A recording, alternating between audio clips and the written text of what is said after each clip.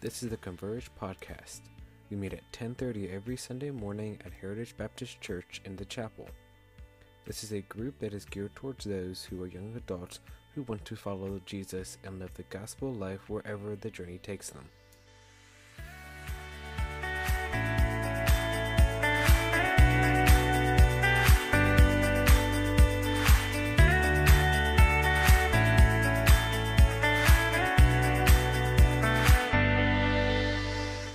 Before we do that, I've got a couple quick announcements for everybody. And actually, Phil is here to share about tonight and where he could use your help. Good morning. How are y'all today? I got a little energetic, didn't I? Too much coffee this morning. Sorry, I'm not here to be a comedian. Tonight, I'm Phil. I'm the technical director here, so if it's too loud in the auditorium, that's my fault. Tonight, what we're going to be doing is we're going to be doing something downtown with the city for the lighting of the Christmas tree down at the Craddock Terry Hotel. We're going to actually, at 8 o'clock, play the largest game of Tetris you've ever seen with 10,000 pounds worth of sound equipment. We would love your help. So what we're going to do is all of our crew is going to be loading up all day. After we get done loading, they're going to be singing and all that type of stuff tonight. So when we get done at 8 o'clock, I would love some fresh hands that are ready to come down there and help us get all of this stuff put back inside of the trailer. If you're willing and able to, we'd love to have you at 8 o'clock at the Craddock Terry Hotel. Can they see you if they need directions? I can text out info. Okay. Sorry, we're really prepared for this announcement. So if you want to come out, please, we'd love to have your help. Put everything back into the church, and then we can go on our ways. So if you're willing to help, we'd love to have your help. If you have friends that are not here today, but they are looking for something to do at night, come on down and we'll play Tetris together. Thank y'all very much. Thanks so much, Phil. There's a reason specifically that for this is an event for the whole city of Lynchburg.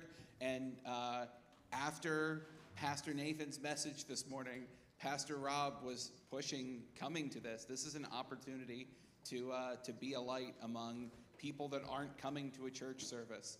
And I'd encourage you to be there and be a part of that if you can. And if you're able to stick around after and help haul some equipment, I know Phil would definitely appreciate that.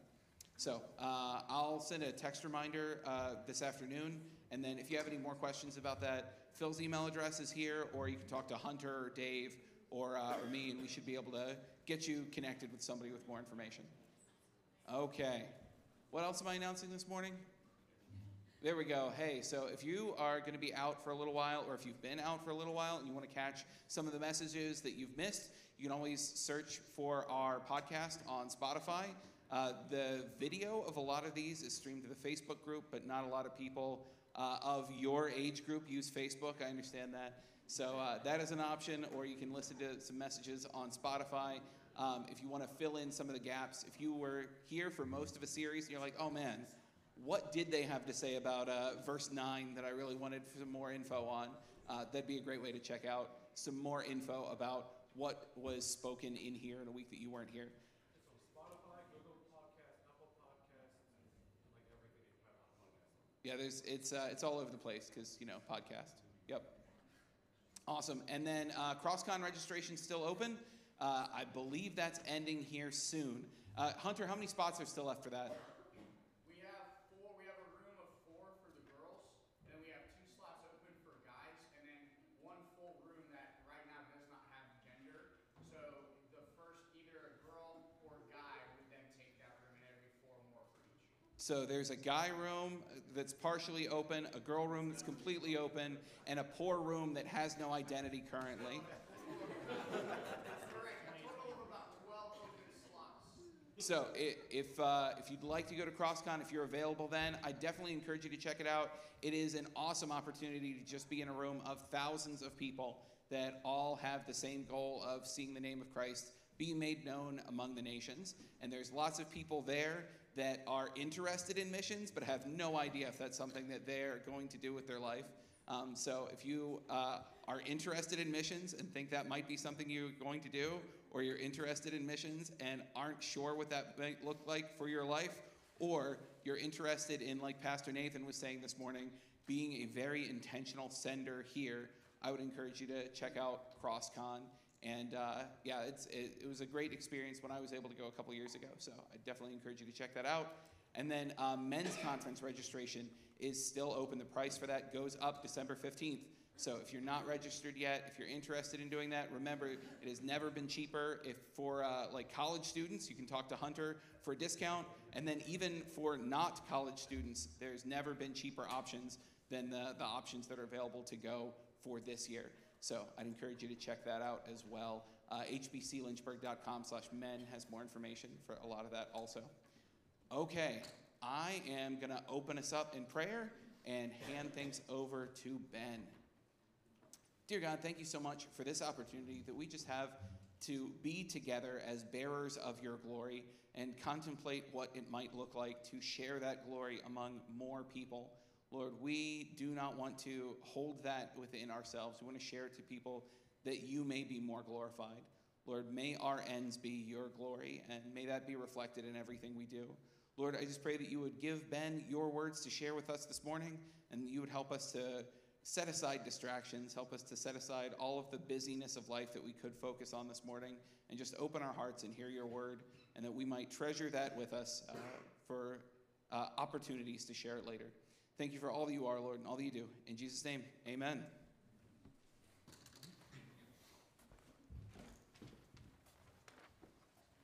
Is this on? Perfect. Good to have all of you here today who aren't, and them too.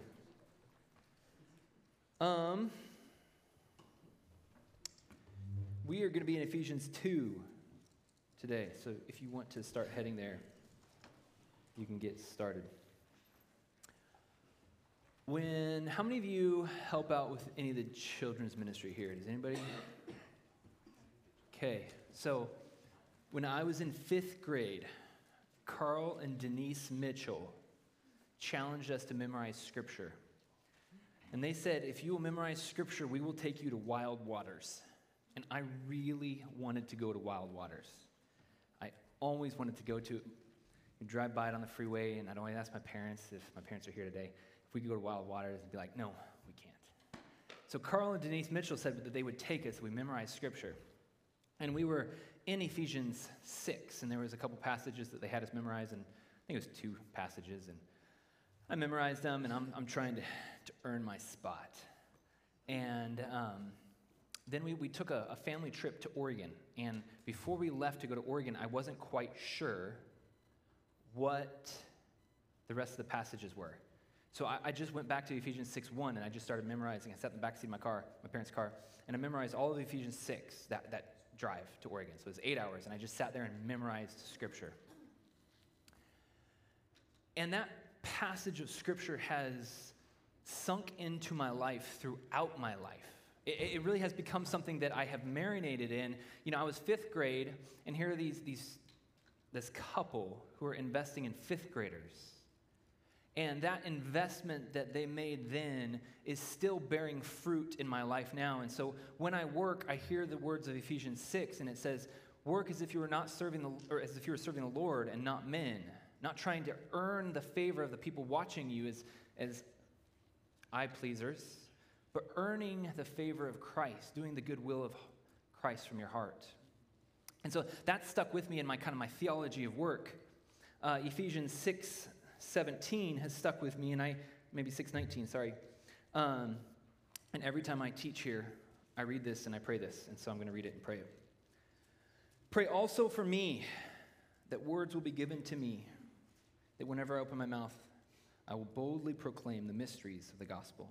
And so please pray that with me. Dear Lord Jesus, I pray that today, as we open Ephesians 2, that I would boldly proclaim the mysteries of the gospel. I pray for those listening here today that they would hear with the grace of your Spirit the truths that you want to impart to them as they recognize who they are in Christ and what Christ has done for them as he has reconciled them to the Father. Lord, I thank you so much for just this opportunity, and I ask that your name and your fame would be lifted high today here. In your name, amen. Okay, so we're going to be in Ephesians 2 today, and for those of you who have not totally followed what we're doing, we spent September in Ephesians 1 and October in Ephesians 2, 1 through 10, and now we're spending November in Ephesians 2, 11 through 22. And so the first week, Larissa and I weren't here, and so I think Hunter led a discussion on this, and you kind of just dug deep into it. Then last week, Dave taught, and he did kind of an exposition of it. And my charge was to find something topical within this passage and jump off, which is super fun to do, but it's also like I can talk on anything.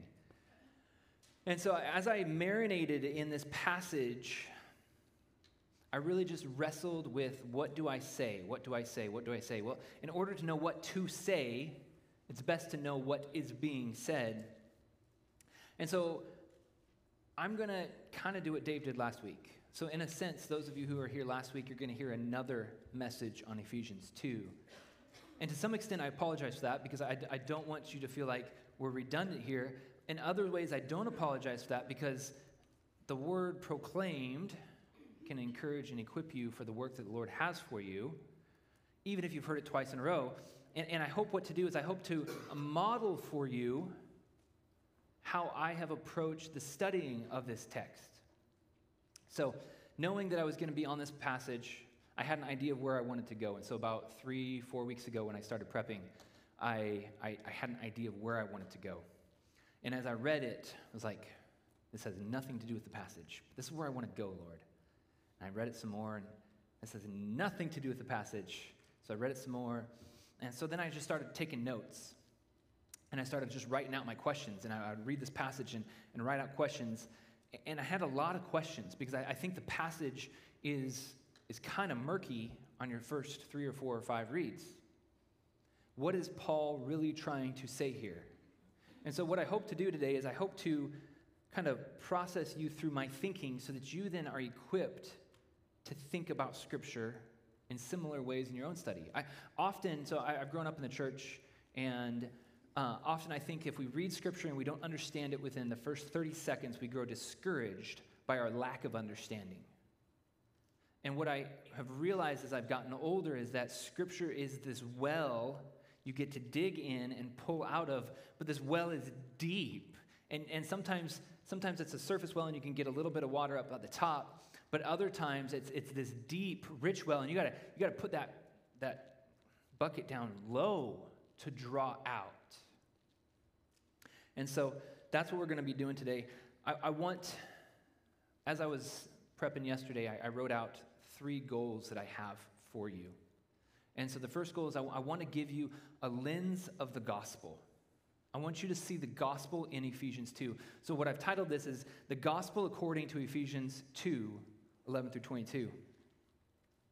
Second, as I give you the lens of the gospel, I also don't want to forsake raising high Christ. And Nathan talked about that in his sermon today, but to preach Christ and preach the cross. I don't want to forget and just focus on neat, interesting ideas about history or context and forget Christ. Spurgeon has this to say. He said, "Sooner by far would I go to a bare table and eat from a wooden porringer, something that would appease my appetite, than I would go to a well-spread table on which there was nothing to eat. Yes, it is Christ whom we have to preach. And if we leave him out, we leave out the very soul of the gospel. Christless sermons make a merriment for hell." And going on, he said, "A sermon without Christ is like a loaf of bread without any flour in it. No Christ in your sermon, sir? Then go home and never preach again until you have something worth preaching."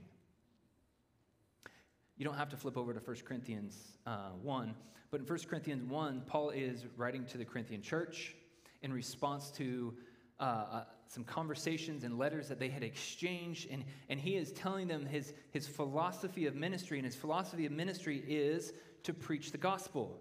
In verse 17, Christ did not send me to baptize, but to preach the gospel. In 18, he says that the word of the cross is the power of God to those who believe. In 21, he says the folly of what we preach will save those who believe. And in 23, he says we preach Christ crucified, a stumbling block to the Gentiles. So my goal is that I would give you lenses to see the gospel, that I would preach Christ, and that I would make much of what the text makes much of. And so that's kind of my introduction. And so here's my big idea, if you want to write that down. The big idea is believers are created new in Christ. And from this we have everything. Believers are created new in Christ, and from this we have everything.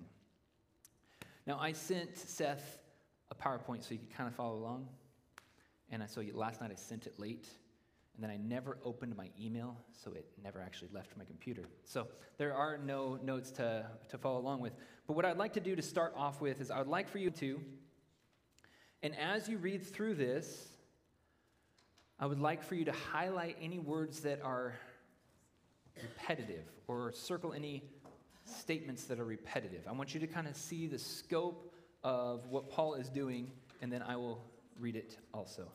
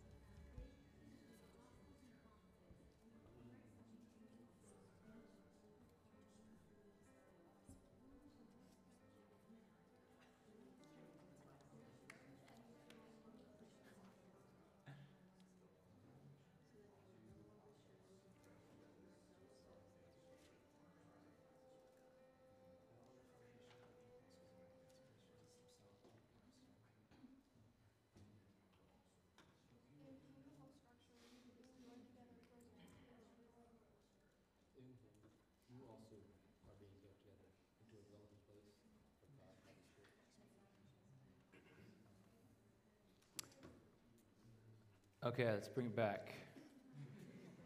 How many of you, as you read through, just felt like that sang with clarity? Anybody? It's all right to say it didn't.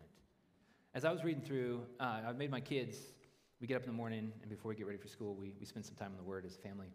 And I told Reagan I was teaching today in Converge, and she goes, well, what are you teaching on? I said, Ephesians 2.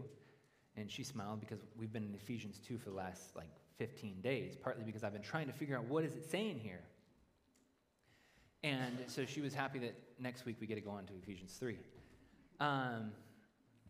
As I was working through this passage, a couple things stood out to me, but it took lots of reading as I dug into it. And so what stood out to me first was in verse 13, it says we were far off. And in verse 17, it says we were far off. Then the word strangers in verse 12 stood out to me. And the word strangers in verse 19 stood out to me. And what I started to see is that Paul is structuring this passage to say something unique and intentionally specific. But if you just read it once, you don't get it. And so I hope to encourage you throughout your life that as you sit and marinate in the Word, that you truly do marinate in the Word, and it takes time to do that. And Seth, can you put up the picture that I had you take a picture of? So because I don't have my PowerPoint, Seth took a picture of my notes. And so here are my notes. And so I'm going to just explain what I think this passage is doing, and then we're going to walk through the passage. This is a chiastic structure, a chiasm. And so it looks a little bit like an X. So if you go here and then here, it's an X. And so it's a literary technique that Paul is using to make clear what he wants to emphasize in this passage. When I was teaching on Ephesians 2:10 a couple weeks ago, it says we are created as God's workmanship.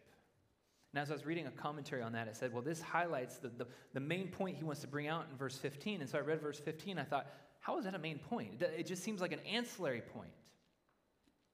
But when you see the chiastic structure here, you begin to see what Paul is trying to do. And so verse 11 is pointing to 12, which is pointing all the way here to this kind of central statement that he might create in himself one new man in place of the two. And so this whole section is highlighting this as the main idea. And so if we look at verse 15, we're going to see what I stated earlier, the big idea of the passage. The big idea of the passage is that believers are created new in Christ. You can keep that up, Seth, actually. Believers are created new in Christ, and from this we have everything. And so as I walk through this passage, what we're going to do is we're going to kind of walk through it organizationally in a weird way. So instead of working with verse 11 and working my way down through verse 22, we're going to start right there at the beginning at verse 15, the main idea that Paul has for you, and then we're going to work outward in our arrow. If you kind of see that as an arrow. And so the title of this is the gospel according to Ephesians 2. And here we go. The gospel according to Ephesians 2 is that we are a new creation made in Christ, that he might create in himself one new man in place of the two, that he might create. Who's doing the creating in that statement? It's not a hard question. God, okay? Martin Luther, throughout his life, throughout his early life and his young adult life and his life as a monk, he wanted to create a path and a way to God because he knew that he could not measure up, that there was a measure and a standard of excellence and holiness and righteousness, and he could not get there. And it wasn't until Luther realized that we are justified by faith, that God himself does the righteousness for us, that he creates in himself, inside of Christ, one new man in place of the two. If we look at 2 Corinthians 5:17, it says that we're a new creation in Christ. And so Paul's central message here is that God does the work of salvation. So if we're trying to say, what is the gospel lens that we're putting on as we try to understand Ephesians 2, God does the work in Christ. The second point, F1 and F prime. God's plan has always been heart-centric.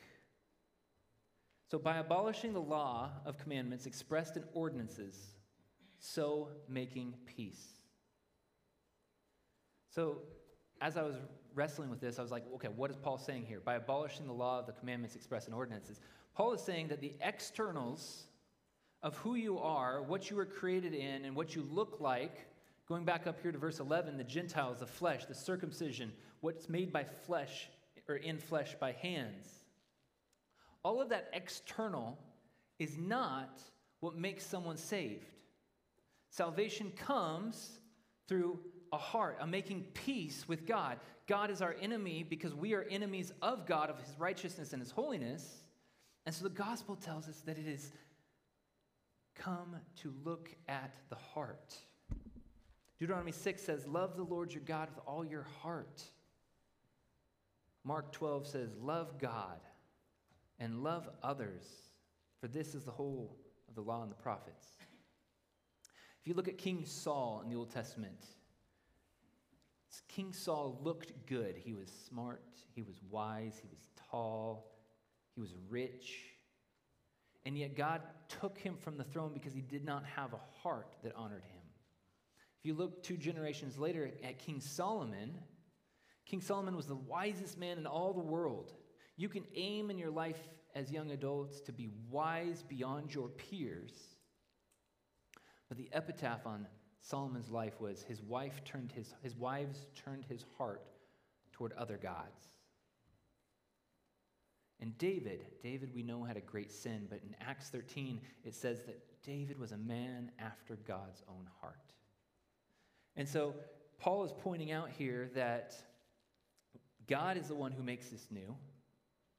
F prime, that God's plan has always been heart-centric. And so the gospel, as we look at this and try to see the gospel in this, the gospel is that God wants your heart, not merely your external trappings. He doesn't want your beautification. He doesn't want just behavioral modification. He wants your heart. And so part of your task and your charge throughout your life is to assess the quality of your heart. Lord, is my heart true to you? Is my heart submitted to you? Is my heart united with yours? E prime.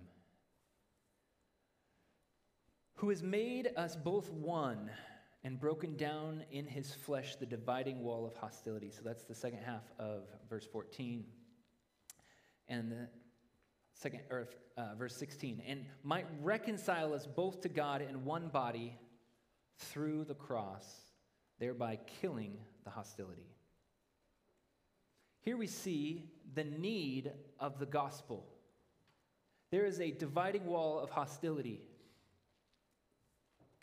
So again, as we look at this chiastic structure, the goal is to not just say, hey, we're making something up.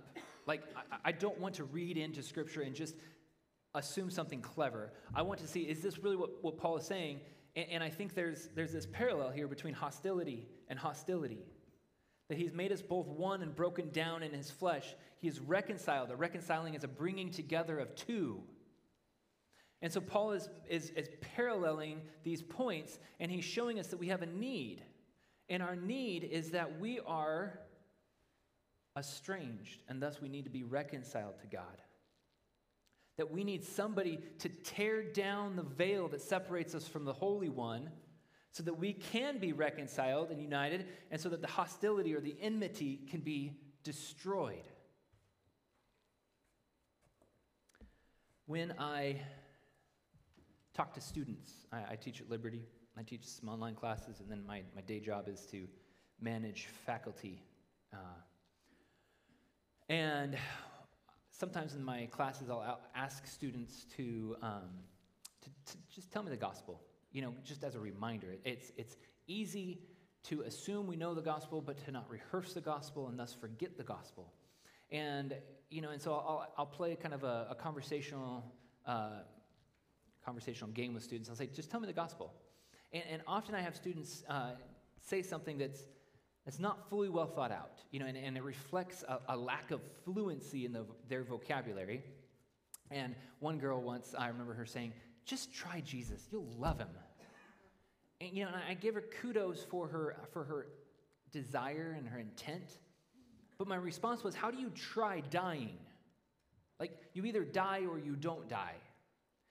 And the call of the gospel is to die to yourself and be raised with Christ. And so you cannot try to die without dying. You either have to die or not die. And so you can't just try Christ and understand what he's given you. And so I tell students, remember that the good news of the gospel starts with bad news. Okay? So let's say that I generously am going to pay off your mortgage. How many of you that would be good news for? Shantons? Yep, okay, that's exactly what I expected. Okay. This table right here, is that good news to any of you that I'm going to pay off your mortgage? It's not good news because you do not have a mortgage. You would quickly go and buy a house and hope that I would pay for your mortgage.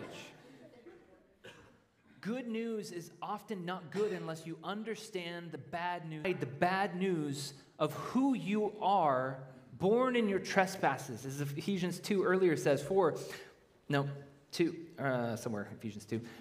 You are children of wrath.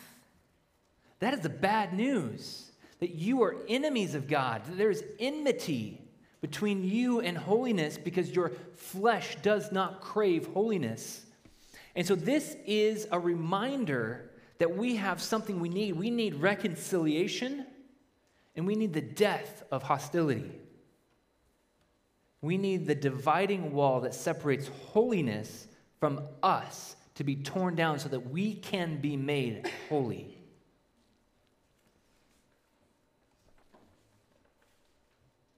D, verse 14. For he himself is our peace. D prime.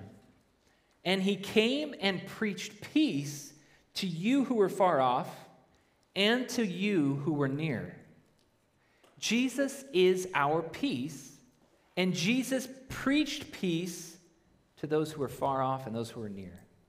This is part of the good news of the gospel, that there's not a different preaching for Jews and Gentiles, that there's not a different preaching based on the color of your skin, based on the socioeconomic class that you come from, based on your class distinctions, based on your knowledge or your degrees or your education, that Jesus preached the same thing to both and to all. And what did he preach? Jesus is our peace, and he preached peace. He preached himself to those who are willing to listen.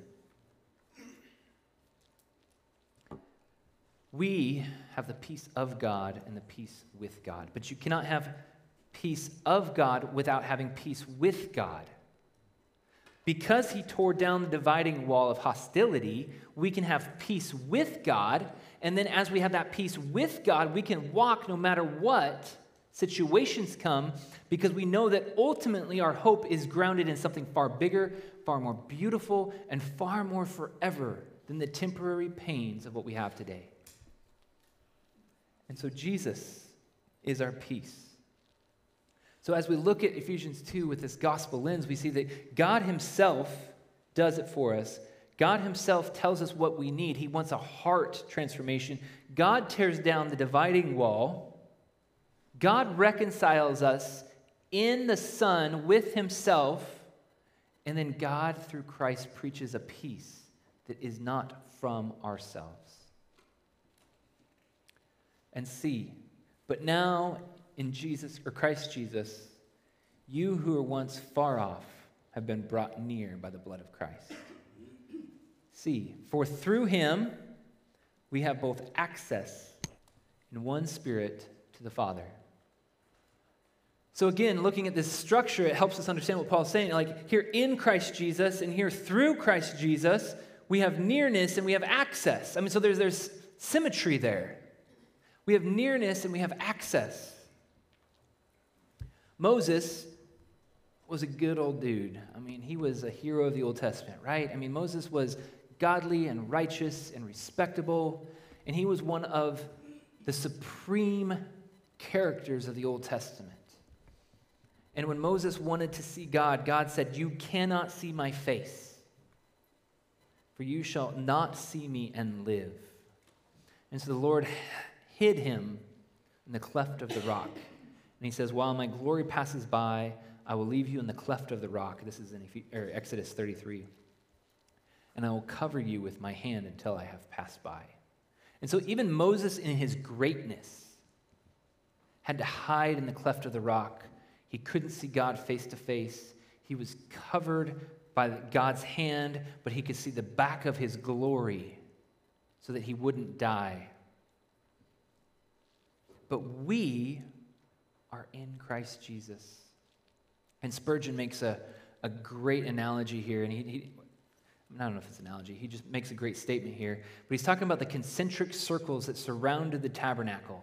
You know, in the middle of the tabernacle is the Holy of Holies, and then outside is less holy, but still holy, and then outside is where the Jews congregated, and then outside is where they slept, and then outside is the lepers, outside of the city and outside the walls, the communal living there.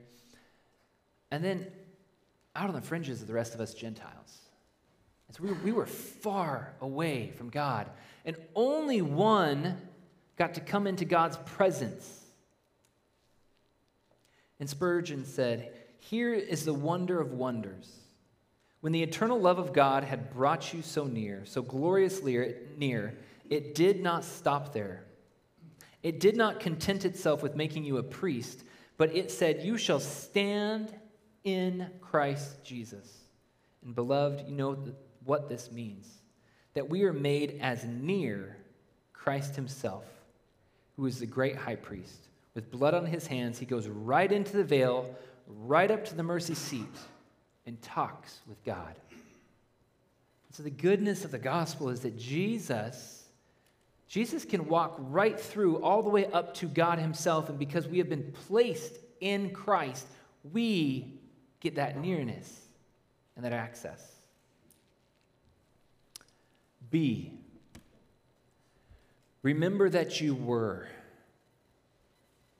And then verse 19, so then you are no longer. You were separated, you were alienated, you were strangers, and you had no hope. So then you are no longer strangers. You are fellow citizens, and you are members of the household of God. This is a great statement to remind ourselves of, to recognize who we are and what we have, where we were, and where we are now. As I was talking to my kids, we spent a couple days on this, and we talked about being separated and being alienated and having, Virginia is a commonwealth. And so what is the commonwealth of Virginia? What is the commonwealth of Israel? They had hope because they had covenants, but we did not have that covenant. Instead, we were strangers, we were aliens, but now we have been adopted into the family of God. My last point here is your physical identity is no longer your true identity. And here we get more of a contrasting element rather than symmetrical element. So you were Gentiles in the flesh, called the uncircumcision. At one point, you were only or best identified by your physical attributes. Your physical attributes are what you carry with you. You were Gentiles, or you were circumcised. You were wealthy, or you were poor. You were from royal lineage or a class that was worthy, or you weren't. And Paul reminds us that in him we are being built together into a dwelling place by the Spirit. At one time, all those things were true, but now, no longer. When God created, he created us as image bearers. And then he told us in the law not to make idols. And the reason he told us not to make idols is because he said, I have already made my image bearers and told my image bearers to go out into all of the world. I do not need you to make an image of me that is just of rock or wood. You are my image. And now Paul is saying, in him you are being built up into that image perfectedly unto a dwelling place for God, so that as you step out into the world, God is walking with you and claiming that territory as mine, as his. So this is the gospel according to Ephesians 2. To me, I was just really encouraged as I was studying yesterday, because I know that I can read Scripture and approach Scripture and say, Lord, what is kind of the intellectual nugget here? What is something I don't know? that I need to know? What is something I don't understand that I need clarity on? And often when I do that, I treat the Bible as more of a textbook rather than a word from the Lord about his gracious love that I need remembering. And so that word remembering has become one that's really been important in my life over the past few years, to remember the goodness of God. Now, how will you preach this truth to yourself? What truth here do you need to feast upon and shout to your heart until you believe that it is declaratively true? Paul would say all of this is absolutely true. And it is absolutely true because God has said it is true. For those who are maybe skeptical or cynical or even just wrestling, often you will then say, well, just because God says it's true in the Bible, is that really true? And I think there's a grace in Genesis 1 that helps us understand this declaration. When God said in Genesis 1, let there be light, he declared that there would be light, and there was light. When he declared that there would be stars and a sun and a moon, there was a star, and there was sun, and there was a moon. He declared this truth, and so we can look back and see that God declaring something to be absolutely true is something that we can rest upon our entire lives. So when he says that we are blessed with all of the spiritual blessings in the heavenly places, going back to 1:3, we can recognize that that is absolutely true. So how do you preach this to your heart? Do you need to remind yourself of God's work in the work of salvation, like Luther did? Do you need to remind yourself of the transformation that God makes possible in Christ? Do you need to remember that your heart that lives out the gospel is your calling, rather than a life that just looks gospelish?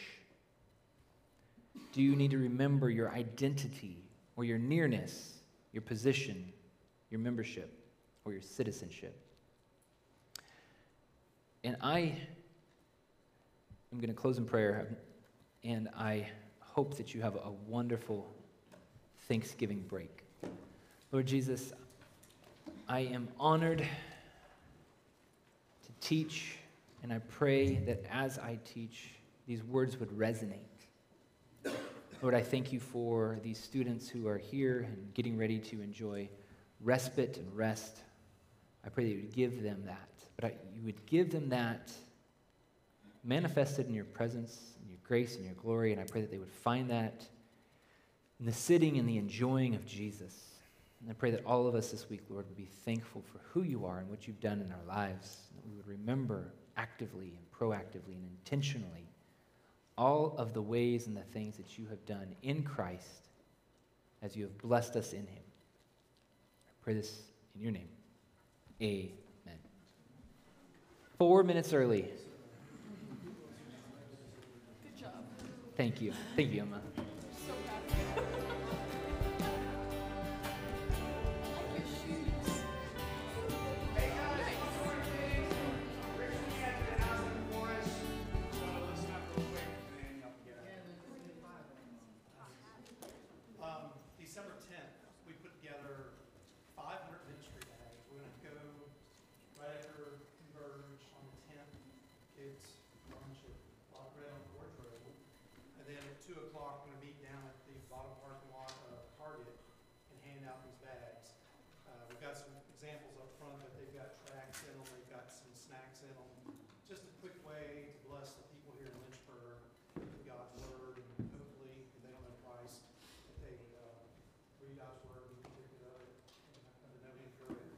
But anyhow, we need about 20 people. It takes about 30 minutes to hand these bags out and be a blessing again to those folks around us. So, thanks, guys.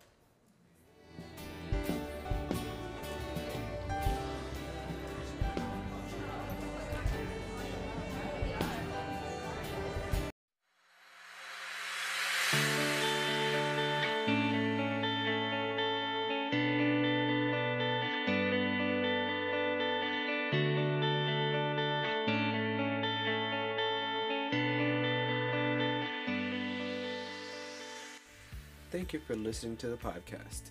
If you would like to get plugged into a small group, just text HB Converge to 81010 and you will get the text reminders for all the small groups. If you have any questions, just respond to one of those text reminders and it will go to our leadership team, and they'll be able to respond to you directly.